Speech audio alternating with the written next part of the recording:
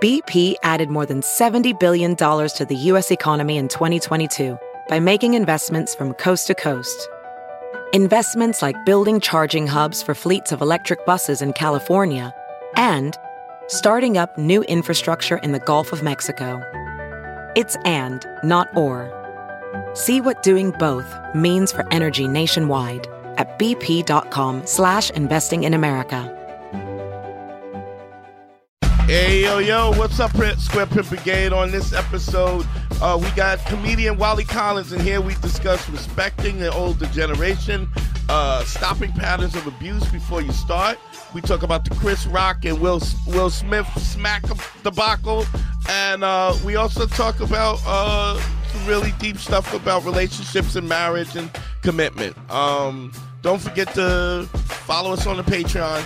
Check out support us on the YouTube channel for the clips on the YouTube. Follow our social media, all that good shit. And don't forget, you can get me if you need to consult with me, DanteNero.com. Click on consult and you can get time. Yeah, and the Patreon.com is where we do the bonus episodes, the listener mail, and all that stuff. So extra content if you sign up for Patreon. And this episode, we continue with the Patreon episode. We continue with Wally Collins, where we talk about what sacrifices you have to make in a relationship, balancing your career and family, and also what Dante thinks about Kevin Samuels. So that's all on the Patreon episode. But until then, enjoy the show. I'm not an alpha male. I'm not a beta male either. I'm just a better man. Well, put your happiness first, because if you don't, they won't. Yo, what's up, GYBB? Get your balls back. WWDD, What Would Dante Do? The Sexual Revolution being podcasted, and I am excited. We got a special show today. Now, I know I've said that 500 times, Harry? 500 times before? 520 or so, yeah. I know I've said it that many times, but this time, I mean it. Finally. Finally, sincere. We gotta. Well, we'll get into it. How you feeling first? I'm feeling. What are they saying? Fresh and fit? Is that what the kids are saying? I'm both those things. That's just a podcast. Oh, damn it! All right. That's where I get all my information on what the kids are doing now. What the podcast. What the kids are doing. It's just YouTube and then the Joe Rogan Experience. So I feel I'm fully informed to do anything. I'm ready for anything. So you say nigger a lot. Anyway. Not anymore. As I've learned from Joe Rogan, now you can't say it. Now. I got it. I get it. Yeah. I get it. 2022 is different times. Let me introduce my guest. My guest, really good friend of mine, dog. I've known this dude 20 years, 21 years. And, one of the shooters, baby. One of the shooters. The original MTV kid when MTV was new and fresh. Yeah. Entrepreneur, funny dude, classy dude. Give it up for Wally Collins, y'all. Give it up for Wally Collins. Yes. What up, baby? You could tell Wally's classy because he decorated his office there with a book on the shelf. You should see some of the backgrounds since we've been doing this via Zoom. Well, this is I do a lot of podcast guest work, whatever. So this is my book right here, by the way. Nice, smart. Really? Yeah. And plug the book, Wally. What is it? What is it about? Oh, it's here. Let me give you see that? It's called the You Never Know Book of Encouragements. Nice. And basically, it's encouraging people to live a regretless life. Mm. And based on my life, because I was a building designer, architect. Then I got I was music and comedian. And moved to New York City, had all these successes, and I did it because you never know. Yeah. And so it's the all inside here. They're all encouragements. Oh. Yeah, and it's all written on the right side because there's nothing written on this side because basically tell you, I don't want you to look back. I want you to look forward. Oh, that's dope. Oh, smart. That's smart. Dope. That's a very architecture's way of designing a book, by the way, Wally. You want to leave room. You want it to flow. You want this book, the words, you want them to flow. You got to let the light in. You got to let the light in. Yeah, right. You need light. So dope. I remember the architecture because when we were actually working in the studio, you were looking at the skylight. Remember we were talking about I have a skylight that runs through the light comes in through the whole house. but there's so much, you lose so much space from that. Right. Because it was in, old architectural stuff or whatever, you know how it is. But yeah, man, it's good to see you, Wally. Last time I saw Wally was getting ready to choke some young comic. Oh boy. He was being disrespectful. I mean, he was actually gonna smack him because he was doing some alopecia jokes, but yeah, before they were popular. Yeah. But some kids, we were talking about the, so there's good and bad in what's happening with entertainment and stuff. Like, yeah, I feel like that everything is online and everybody's watching everything on an iPad, on a phone, opens up the ability to, like I always say this, with all the streaming, you got a lot of black directors and different ethnic directors and producers and stuff. They get an opportunity to tell their stories because at one time or another, just having black people in the movie made it a black movie, and a black movie was a genre. Right. And now there's black horror films, Latino horror films. There's love, there's an array because contextually there's so much. We need so much more content than we ever did before, and because of that, it's open. On the other hand, we were talking about the kind of the disrespect you get from young comics, is because I remember when you would go to a comedy club, or even when you would go to the Cellar, or you would go anywhere, there was a hierarchy. Yes. So, and because of the hierarchy, you came and there was a culture that you were indoctrinated into, and because you were indoctrinated into a certain hierarchy, there was there was a way that you came and you were taught to how to act, right? And how to kind of pay your dues and keep your mouth shut until you pay your dues and you earned your game, which is interesting because it's funny. Like, I don't know if I don't know if you heard about the whole thing with T.I. and Godfrey. No. So T.I. started doing comedy, and he's been doing comedy for about 4 weeks. Okay. And Godfrey was headlining in Atlanta, which is T.I.'s city. T.I. was doing a deal with somebody who actually owned the whole theater, and said, "Oh, you're doing comedy, you should go up." Kind of pushed him to go up, but Godfrey had already did an hour and 45 minutes. Wow. And so to kind of go up, there's just an etiquette that you don't go up after the headliner. Right. Because there's a certain level of respect and sacrifice you make to become a headliner. And show flow too, actually. Absolutely. Yeah, that makes the show better or whatever. And and even though, Godfrey kind of made he kind of he was like, T.I. wants to go up, so T.I. went up and did a half hour after the headliner. Right. And I get it, because T.I.'s T.I. and Atlanta's his city, so you might have had to do that. But instead of I felt like, instead of saying to T.I., "Yo, I know this is not really how we do it. Usually the headliner, blah, blah, blah, blah. So, in the future, even if you want to come back tomorrow, you're welcome to come back tomorrow. But I'll give you some time in between, right, before a headline." Feature act, right. Right. But see, Godfrey didn't do that, but he went and he kind of went on his podcast and he bitched and moaned about it instead of bitching and moaning directly to T.I. T.I. and Godfrey has been extraordinary, gotten really big online with his impressions and stuff. So it got back to T.I. Okay. And then T.I. came back and it was a whole thing where he was like confronted him, and then I was on a lot. We were all Godfrey had Ali Sadiq and me come, and then he had all the members of the five families. That's the 5 families of comedy. Had to convene. And we talked about it and stuff, and one of the things that I was trying to explain to T.I., because I don't give a fuck. You know what I mean? I mean, people are worried about the goons. I am a goon. You know what I mean? Like that. Like people call me so, but it wasn't even that. I just think if you speak to somebody in an honest and respectful way, that if they don't respect that, then they're the ones that got the problem. You know what I mean? Yeah. So it was a whole thing that blew up online. And how long was it?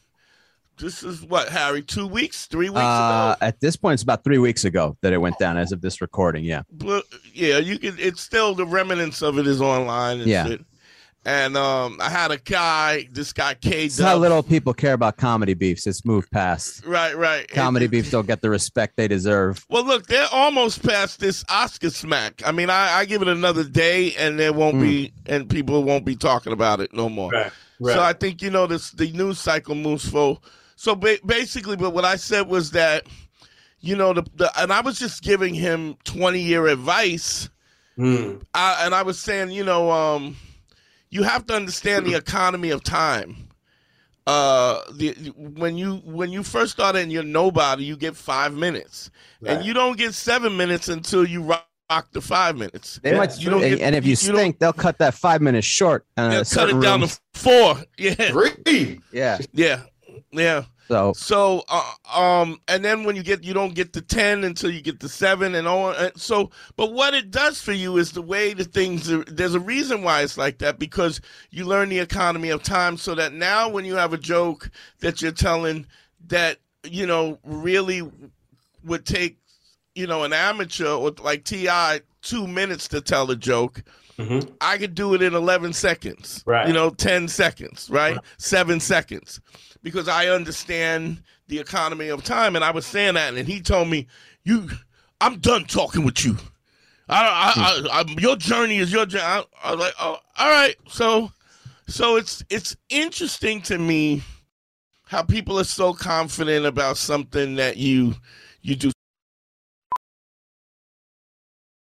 As a professional welder, Shayna Ford uses Forge FX to practice over and over, which helps her improve her skills. The more muscle memory that you have, the smoother your weld is.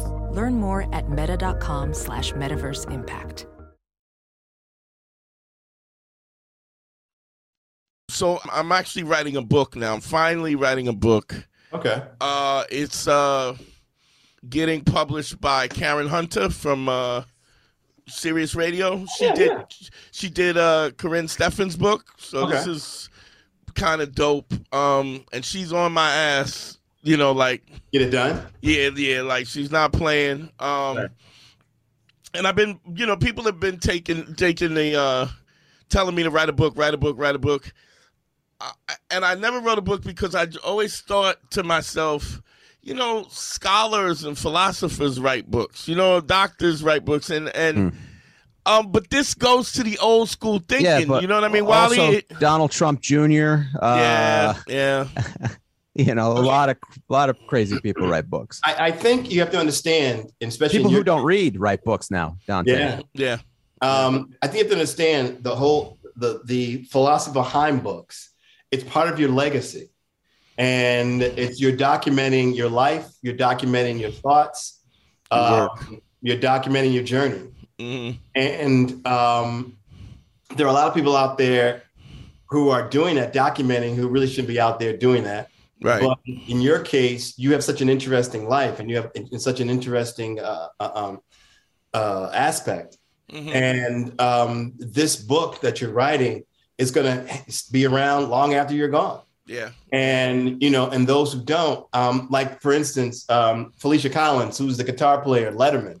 And we were talking, we're talking about how, she's part of history. She's the first, Black woman, to play, and all these artists she played with.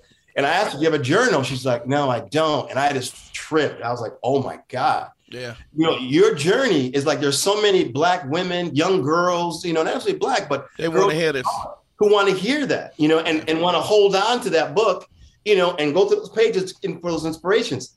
Same thing in your case. Yeah. there are a lot of, younger, people with goatees and bald heads who want to, saying, this path seems so difficult, and you've been there, done that. Yeah. So why not, drop that off, to that young kid or that young one behind you, say, here's a little something. This is going to help you on your journey. So it's almost like a responsibility that you have to, the ones coming back, and also the responsibility is basically saying, our history, American history. Right. Yeah. So, don't think it's a scholar thing. I think it's a responsibility that you have to. Fair enough. Fair enough. I ain't got no choice because she's on my heels now. So it's okay. Good. The inception of it was I was on doing her show, and some dude, and I was talking about how anytime a relationship doesn't work, it's really, I always say it's the man's fault. And the reason why I say that is not because I think that all men make the mistakes, but I think that what happens a lot of times as men, because we want to get the pussy, we're willing to overlook things and to let these red flags go by, as opposed to stopping and saying, oh, this is unacceptable. Right. I remember I was dating this girl and she gave me the finger, and I said, don't. She put it. Well, if it was that easy, but she gave me the finger, and I said, look, don't give me the finger. And she was like, oh, you getting all sensitive. I go, I'm explaining something to you. It's disrespectful. I don't like it. I don't speak to you that way, and I expect you to not speak, because I have the maturity enough to know that the buck has to stop there, because disrespect never happens and then it gets better. It's never a one-off, and then even if it's not meant as disrespect, it bleeds into other things in the way you argue and the way you talk to each other. Yeah. And when you're angry, then you start taking liberties with things that are okay to do. Right. Yeah, and if you know that boundary has already been checked, when we're not fighting, when we are fighting, that's just not somewhere you go. And so even if the relationship doesn't work, it's the same boundary of if a girl like slaps your arm playfully or whatever, punches you in the shoulder playfully, I gotta go, don't do that. Oh, why not? Why not? Because I would never do that to you, number one. And then number two, if you're in a fight or if you get in an argument, and then now it's going to get physical because you think that that's okay instinctually, can't happen. Right. That's how abuse starts. Physical abuse starts. Those are the little red flags. And it's the tiniest and tiniest of red flags, but you cut it off before it grows into something else. Yeah. Yeah. There you go. Hey, Wally, let me get your take on this Will Smith, Chris Rock thing. What do you think? Man, I can't tell you, yesterday, Monday, I've got so many text messages and phone calls, and I did like 3 podcasts. I did an interview on CBS, talking about this. And I have different angles on this, but. Well, it's definitely a more nuanced situation than I think people are trying to make it. You know what I mean? Yeah. They're saying that he should have been more sensitive, blah, blah, blah. But okay, I'm going to go that angle and saying, hey, listen, Chris Rock was being Chris Rock. Chris Rock got there from doing jokes like that. Right. He didn't do anything out of the norm. He didn't go any extra. He just did what Chris Rock did. Right. Also, the Academy, the production company, they have to screen all those jokes. Right. Everything is okay. Right. So he got the green light. So go ahead, do your thing. So when people are saying, oh, he should have been more, sensitive, whatever, what about Amy Schumer? She said some foul things too, but you know what? No one to walk on my stage and slap her. So you don't know, what's going to set people off or what is considered offensive to the point it's too much. So, so no one knew that was too much. So I don't just want to say it's Chris Rock's fault, but everything was just going to plan. You know what I mean? Like I said, there was nothing extra about this. Nothing was said. All right. I don't think nothing was said, but it doesn't seem like it was intentional to like just keep digging. All right. So then that reaction, of course, and everyone I think across the board agrees on this, that action does not merit a bad joke. That does not equate in any equation. Absolutely. So, and then I'm going to go another angle where Will Smith is talking about he comes from love, and if he's this person that comes from love, the way to handle that situation, if I was a person coming from love, and he said that joke, I would have reached over, kissed my beautiful wife's beautiful head, and made sure the camera saw me say, "I love you." Don't listen to that, or something like that, to show that no matter what is said, I'm protecting you. I'm showing that love. Right. I really think that everything that he tried to, Will Smith tried to display or try to show people, it all went away. Yeah. All those years of manifestation, law of attraction. Yeah. All that love. Discipline and all this, and if I'm running on a treadmill, you're gonna have to kill me before this. All gone. Gone. It all now is back to that level, where so now you get insulted or you find something that's insulting, you're gonna react that way. And I've been talking to some major actors because I want to get their take on it, and they all say, well, you know what, it was just too much. He had a breaking point. All right, he had a breaking point. Yeah. Now, does that mean that when anyone has a breaking point, they can just go off in any place? Kyle Rittenhouse, he had a breaking point. Right. It goes on and on and on. So, January 6th was a breaking point. Right. So, do you want to do that and go, no, he had a breaking point. Yeah. And I'm like, no, man, I think there's something more to that someone, and then taking responsibility for the other angles, taking responsibility for your actions. Right. So he didn't apologize to Chris Rock. He apologized to everybody else during the acceptance speech, but not except the guy you smacked. Yeah. And then he did it next day. And obviously that was a PR thing. And was that sincere? So that's making me. I didn't hear the apology to him. What was the apology? What did he say? It was on Twitter. It was written. It wasn't verbal. And so you can tell, between the lines, look, my mom told me to say sorry, but you can tell when someone's sincere something coming from the heart. So yeah, man, there's, like I said, there's so many angles and so many ways to look at this. And then, coming next February, how's the Academy going to handle this? Right. Are they going to have no hosts? Are they going to have no one presenting? Are they going to have security? Like the Source Awards now? Yeah. And then hold on, another angle, these are two black men. What is that sending out to the world? Yeah. And produced by a black man. Right. And this is the first time. This is after the two white Oscars thing, and this was the response of this to let a black man produce it, and this happened on his watch, which is, I think, a lot of people don't take into consideration. But you can, like I know as a black man, you can't mess up. No, you don't have that. You don't have that ability. No, and I tell my white friends, and they're like, "What are you talking about? It's not about race." And I'm like, you know what? I just changed the subject because you don't not to you guys, it isn't. Yeah, you don't even know how deep that is. Yeah, that like for instance, if Obama only served one term, that would mean only black people are only good for one term as a president. Right. That doesn't mean that Barack Obama only served one term. Man, the individual. Right. Yeah. So what we do, and when I was, in architecture, I was the only black guy there.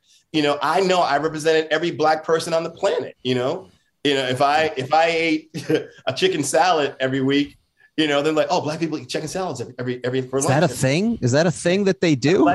Yeah, exactly. So I know, and so that's what I'm saying is that, we do have that responsibility, and I hate it, but it's put upon us that we have to represent ourselves. And there we go. And also the other look that's interesting is if you want to know what the world of show business is like and why Harvey Weinstein was able to do what he did as far as power goes, it's all right there in the fact that Will Smith assaulted somebody, and because he's very powerful in Hollywood and very successful, got to sit there and then had people consoling him after he slapped Chris Rock. And he won. Well, that's that aspect of it is already predetermined, meaning like they've already sealed those envelopes. But let me ask you a question. If it wasn't Chris Rock, it was Amy Schumer. and he walked up there and smacked her.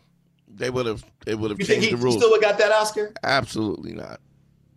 Come They on, can't. They Which- legally which- can't do anything about that. Which Come on, It would have been awkward. You got that Oscar. Come on So now. here's when Harry's half a white dude. No. I get you, but at that point, it's in motion financially for them. They don't give a shit. They wouldn't let him accept it. He would be out of the building. So They was would ask for it. so was the voters' rights bill. That's you know? true. Yeah. So there's always this thing where you're changing the See, rules. well, whatever. The difference is the voters' right is actually on the books. That's not hidden. You know what I mean? That's just Well, done so in was- public. Yeah.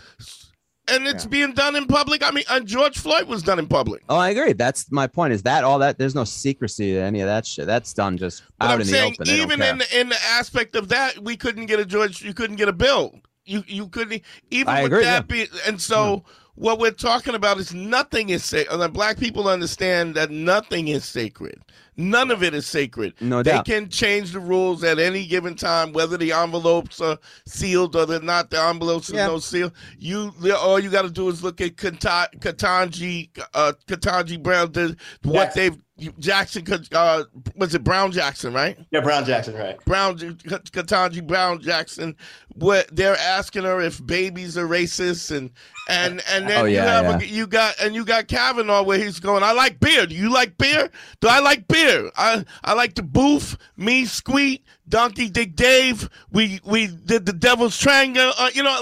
This is the level of, and they're trying to, to correlate it in the same way. I have a few. Harry, you got any other angles on this? No, I mean, I think we're going to have similar angles. Other than for me, it's just the notion of this is a guy. First, he was laughing about it, right? So he was fine with it, and then I think he noticed that this is all a lot of pent up anger and aggression from not dealing with his own marriage, and then being tired of kind of looking like a fool, and then having to overcompensate to defend his wife so he doesn't look weak in front of her and the world. And again, it's interesting that he would do it on Chris Rock, of course, after everything, by the way, that's happened publicly and that she's said publicly and done publicly to embarrass that dude. It's the equivalent of taking your girl to a frat party, watching her grind and dry hump everybody on the football team. Then you punch the 100-pound guy walking in the door because he said nice haircut.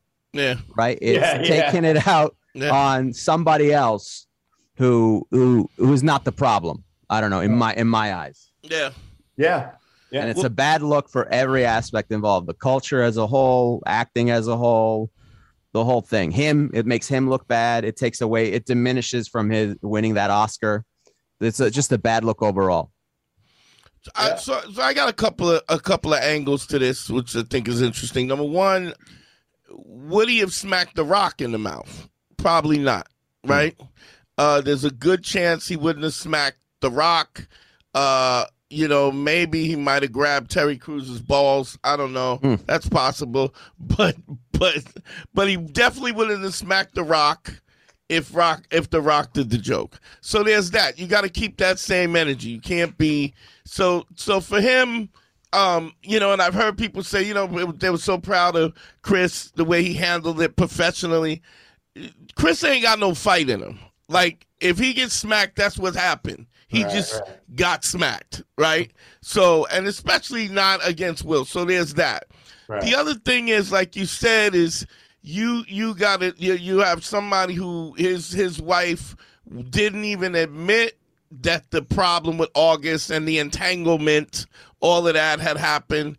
And basically they aired their own personal marriage and their whole relationship on the Red Talk table about this entanglement and everything, and basically humiliated. She never apologized. She basically said, I needed somebody to make me feel something because I wasn't getting it from you. She was very candid. She was her veins were filled with ice water. There was no real empathy about how he was feeling. And he was like, we'll get married. We're going to stay together. Da, da, da, da, da, da, da.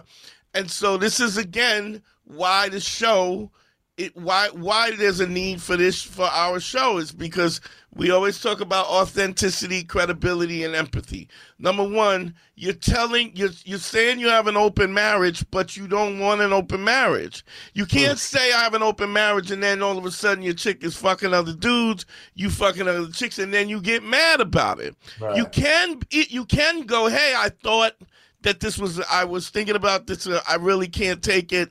Let's renegotiate this. Yeah. But you can't do both. You can't be this person is supposed to be so worldly when you ain't built like that. You know, I've had situations where I've been with girls where I swung, but I was always a soft swinger, meaning you want to fuck chicks, you can fuck chicks. We could both fuck chicks. I'm a fuck chicks, but I don't want no dude fucking. Right. And people would go, well, that's unfair. They go, well, listen, it's all unfair. It's also unfair every time we go out to dinner, I pay. You know what I mean? So nothing is fair. We decide what our non-negotiables. It's whatever boundary you're comfortable with, and if they want in on that, that's okay. And if they don't want in on that, then they don't have to do it. I'm not mad at you. Yeah. It's understanding what your non-negotiables are, and then never negotiate. So I think he was dishonest about what he could put up and what he could put up with and what he couldn't put up with. Mm-hmm. He also created this facade as if he was this worldly dude. I know people that have read I didn't read his book, but I know people that read his book. And one of the things that he talked about in this book was that in West Philly, he was the only dude in the house that couldn't fight. And so he became funny because it was kind of a way of saving his ass. Right. What's interesting about that, and that ultimately he really created a scenario where he has these different characters. Basically, this is what the book is about. How he has these characters that he plays these characters at different times depending on what the situation is, and that's how he learned to survive as a young man. And it's sort of like, you know, a guy who's a joke thief. Even if he's a talented comic and he's a joke thief, how does he stop stealing jokes after he's been stealing jokes for 25, 30 years? Yeah. It's just not, you just haven't even built up the muscle to fail so that you can fail.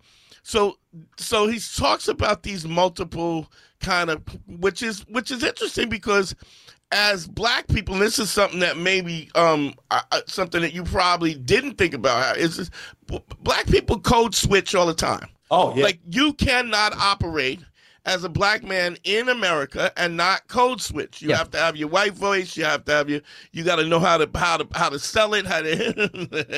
You got to have your laugh and all that. There's an aspect of that in the Latino community too, for sure. Right. Yeah. How you have to behave at work because that's the corporate America. Right. You can't go orderly homes, whatever. So low riders for the weekends. We all know this.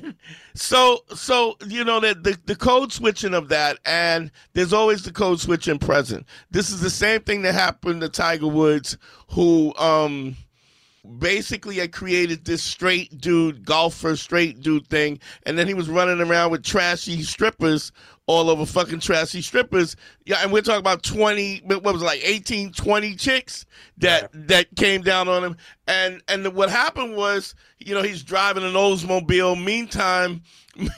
Meantime, he's like, I never said I was that dude. You guys told me I was this dude. And I needed to check, and so I go, I didn't say no, but I didn't say yes, but I didn't say no either. Right. And then when you come out that you a hoe, and you running around chasing stank, getting a little stank on the hang down, you know, or you know, this is what happens this is why authenticity is important. Mm-hmm. Speaking on that is also part of this idea. Nobody looks at Charles Barkley and goes, "Hey, man, you're not being wholesome enough." Right. You know what I mean? Like, if you're a dirtbag, quote unquote, from the get-go, you don't have to worry about the world finding out you're a fraud or that you're putting up a facade.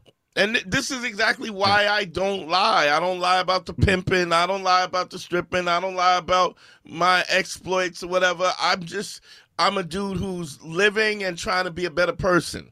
That's it. And wherever I am in that journey is truthful and honest. If you ask me about the past, if I did it, I'll tell you, especially if the statute of limitations is already passed. So there's that. Ophthalmologist Dr. Strauss has seen firsthand how the metaverse is helping surgeons practice the procedures to treat cataracts. Cataracts are the primary cause of avoidable blindness. He works with a virtual reality training platform developed by Fundamental VR and Orbis International to help surgeons develop the muscle memory they need.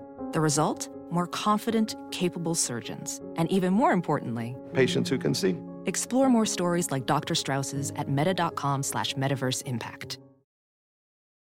So you have this guy who has this lofty kind of expectations from people that he feels like he needs to live up to and validate this over and over again. And he's created this prison, it's a rich prison, but it's still a prison. And you know what they say, the golden handcuffs, they're gold, but they're still handcuffs. Right. And so there's that.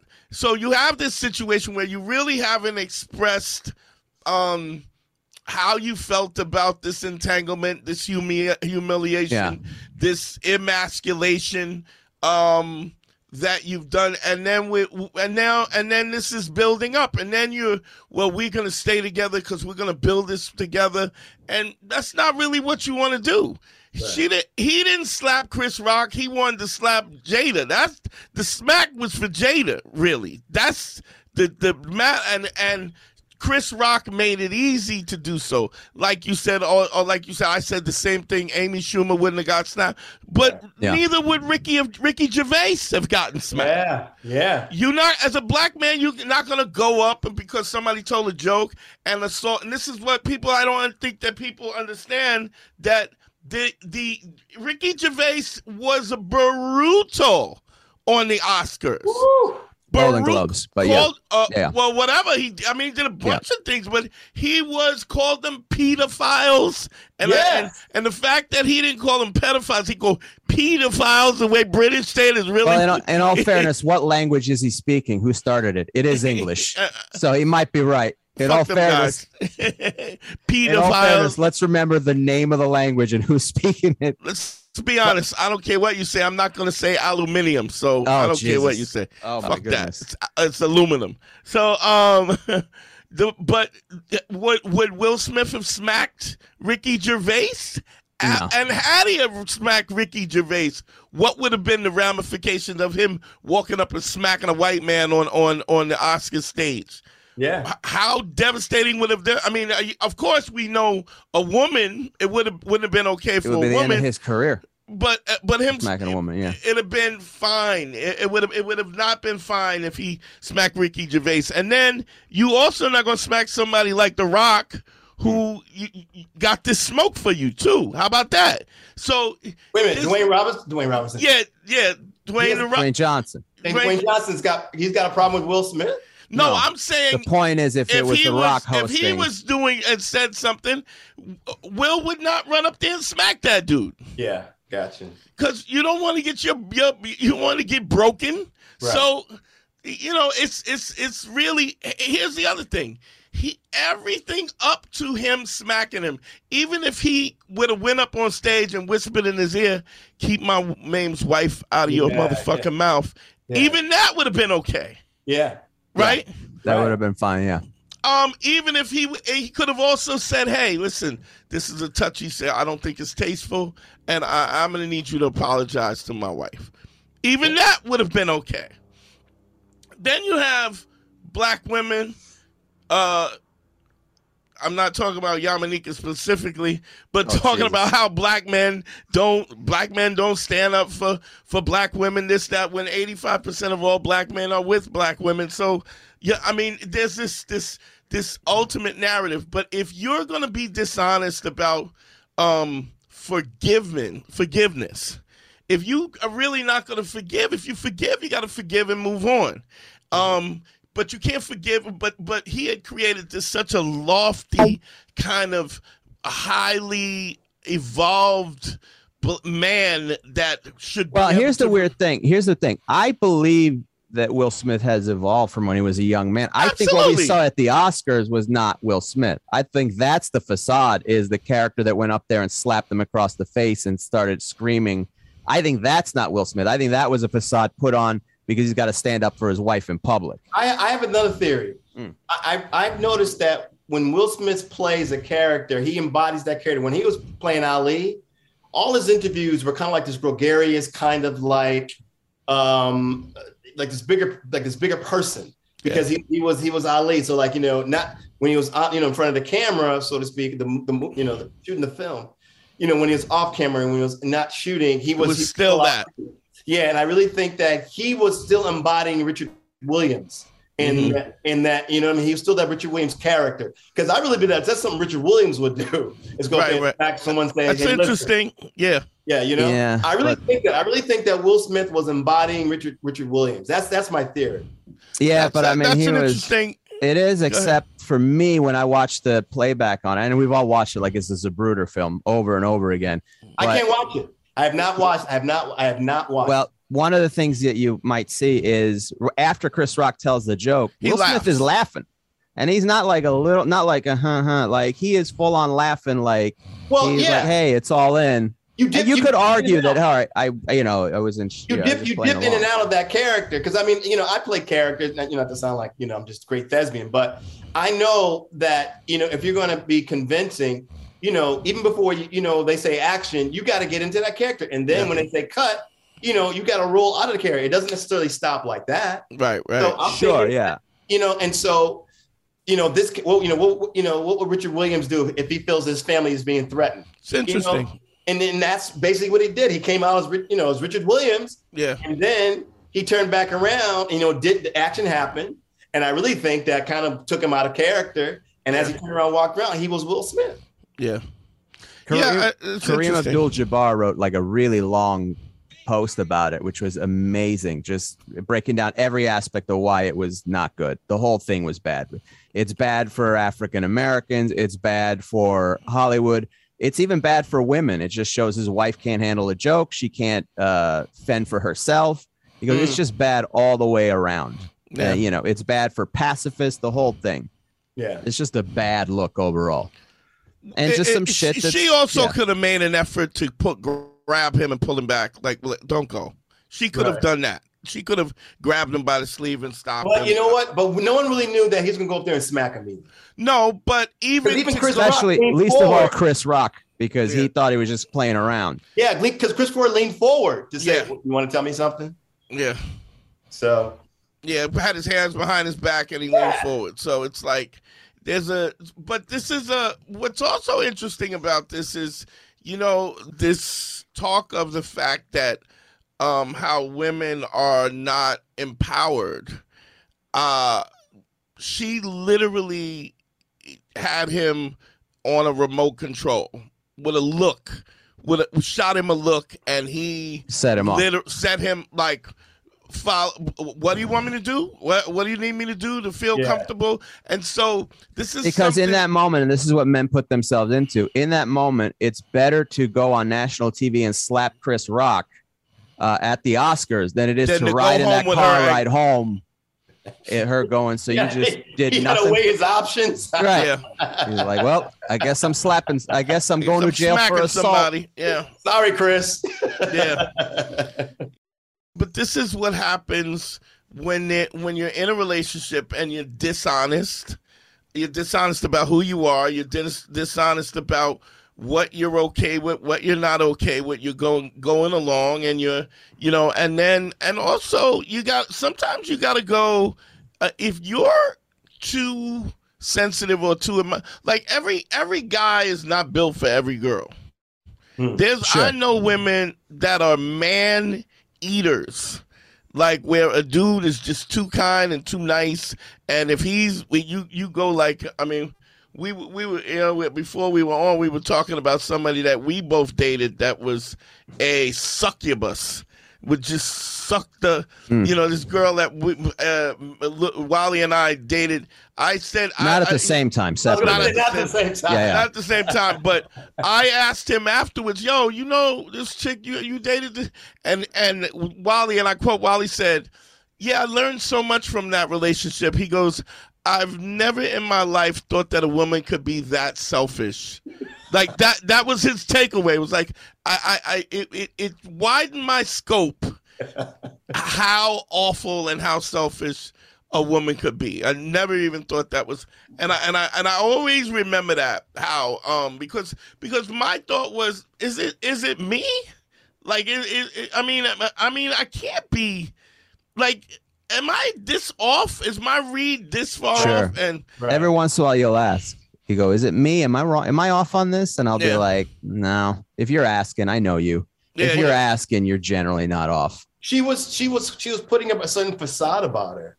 Yeah. And then behind closed doors, it was just so awkward. It's almost like almost that code switching.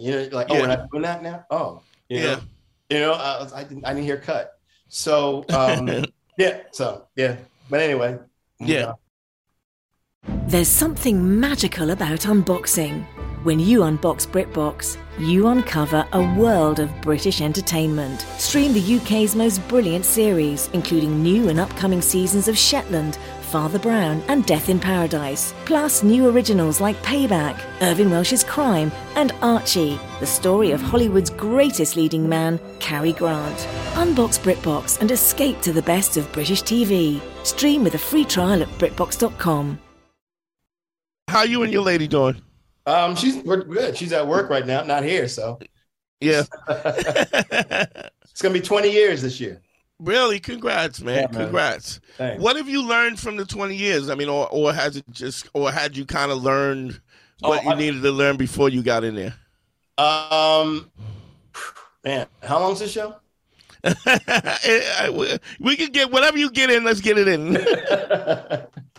All right.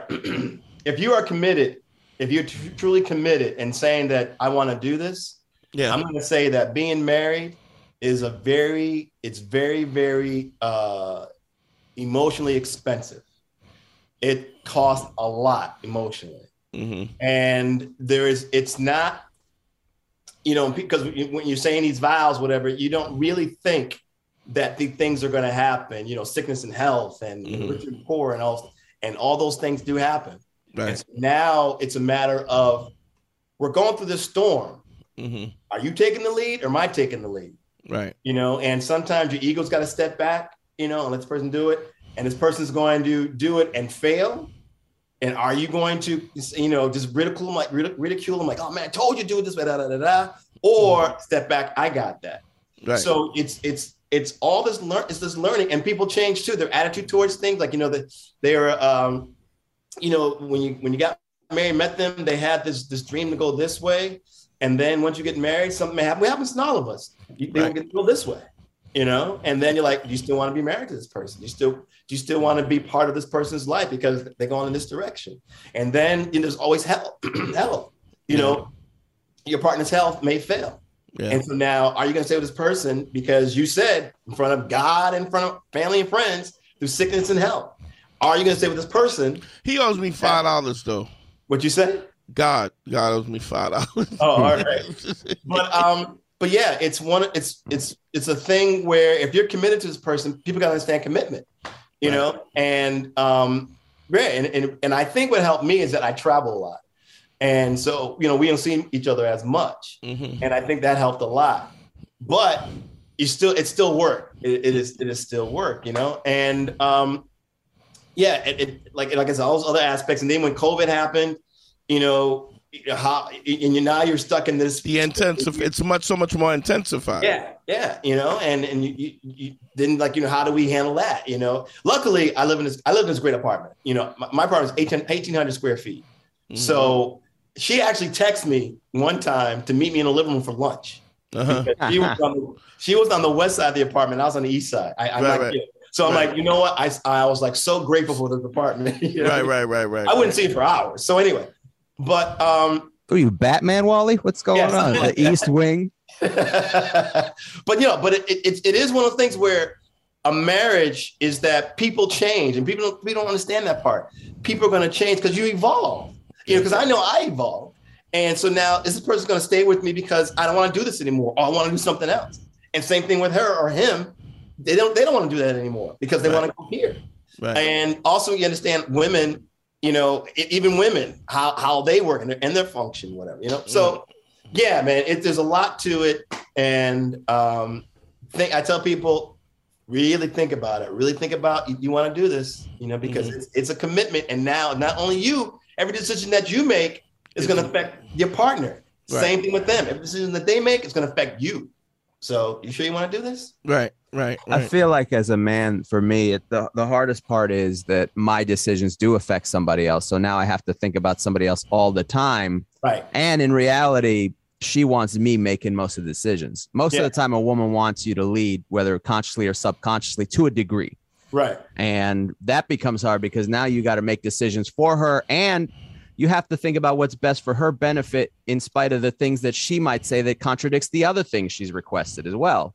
You're preaching, brother. Yeah. You got to think about yourself, herself, and then herself again. It's crazy. And then if you have kids? Oh, forget it. Oh, I can't imagine. You got kids? How many you got, Wally? No, we have kids. We just have a 7-pound Yorkie that keeps walking. Oh, that's easy enough. Jesus. But even that, still, but having a kid there, at least the Yorkie you could leave alone, or they can leave you alone for a little bit. But right. The kids, now you got to make sure you got kids. Now you got to make sure somebody's not dying. That's what kids are, is a sack of flesh that's trying to die at any given moment. Potential death, right, exactly. Just don't die. That's all they know how to do as a baby, right at the womb. Wally, we're going to do something for the Patreon a little, keep going, but plug your book and plug anything you want to plug or anything sort of. Yeah. Let's see. Well, this is my book. Yeah, this is my book. It's called The You Never Know Book of Encouragement. You can get on. Why you never know? Why? You never know. Oh, okay. Did you know? Oh, man. My mother gave me advice. She gave me 3 words. You never know unless you try. And so I just said, you know what? I'll just make it into one word. You never know. That was my mantra for all the things I've done in my life. Right. Also, big news that I'll announce on your podcast. Lincoln Center has started a comedy department, and I'm the curator. Wow. Yep, your boy's curator for comedy. Hook me up, baby. Get me in there. We're doing right now, we're doing a 8-week series in the summer, and they're actually building a comedy room. And it's really cool. And so now you got to understand, this is Lincoln Center. So there are a lot of snooty people. Yeah. So it's got. All right, well, I guess I won't be with. They'll fit you in by 2027 when they're fully comfortable. The people that I'm suggesting, they kind of like it's a process. But I produced 2 shows there called Jokes and Jazz. I don't know if you know about that. No. But, it was jazz and comedians, and both shows sold out. And so they offered me the gig earlier this year. And I jumped at it. I'm like, yeah, definitely. Because I can't think of anybody better to curate that. Yeah, that's perfect. Yeah, that is right up Wally's. Right up the avenue. I'll clean it up for you, though, Wally. Okay. I will clean it up for you. All right, but the series starts January. It's going to be Wednesdays, 8 Wednesdays in the summer. It's going to start June 15th. And you'll be hearing about it. We'll be posting it, on my Facebook, Instagram, Wally Collins, WALI. Wally is the Wynton Marsalis of comedy. Nice. And you're gonna start doing heroin like Miles Davis, are you, Wally? No, I can't. Oh. It's too late. Like I said, it's very exciting. And congrats, Wally. You deserve it. You deserve it. Thank you. So you're the first one that I announced on the podcast. I did 2 podcasts yesterday, but I said, nope, this is for Dante. Thank you, nice. bro. When did you actually find out? I found out in February, I believe. February. Okay, that's so dope, man. I'm happy for you, bro. I love you to death, and you deserve the absolute best. You good dude, like really good dude. Harry, talk to me real quick. You could check out my stuff at Harry Turjanian all over the place. YouTube, TikTok. Subscribe to the TikTok. That's where I'm doing most of the new stuff. But most importantly, sign up for Man School 202 on Patreon. We do bonus episodes, listener mail, and we're going to do some bonus with Wally right now. So only available on patreon.com. You know me. Google me, bitch. You know what it is. Don't forget DanteNero.com. Click on consult if you want to book time with me. Don't forget our YouTube channel. Don't forget the Patreon. Really important that you do that because you help us keep doing what we've been doing. We're 9 years in, Wally. 9 years doing this podcast. GYBB, get your balls back. WWDD, What Would Dante Do? The Sexual Revolution is being podcasted. I love y'all, man. Check us out on Patreon after this. Peace.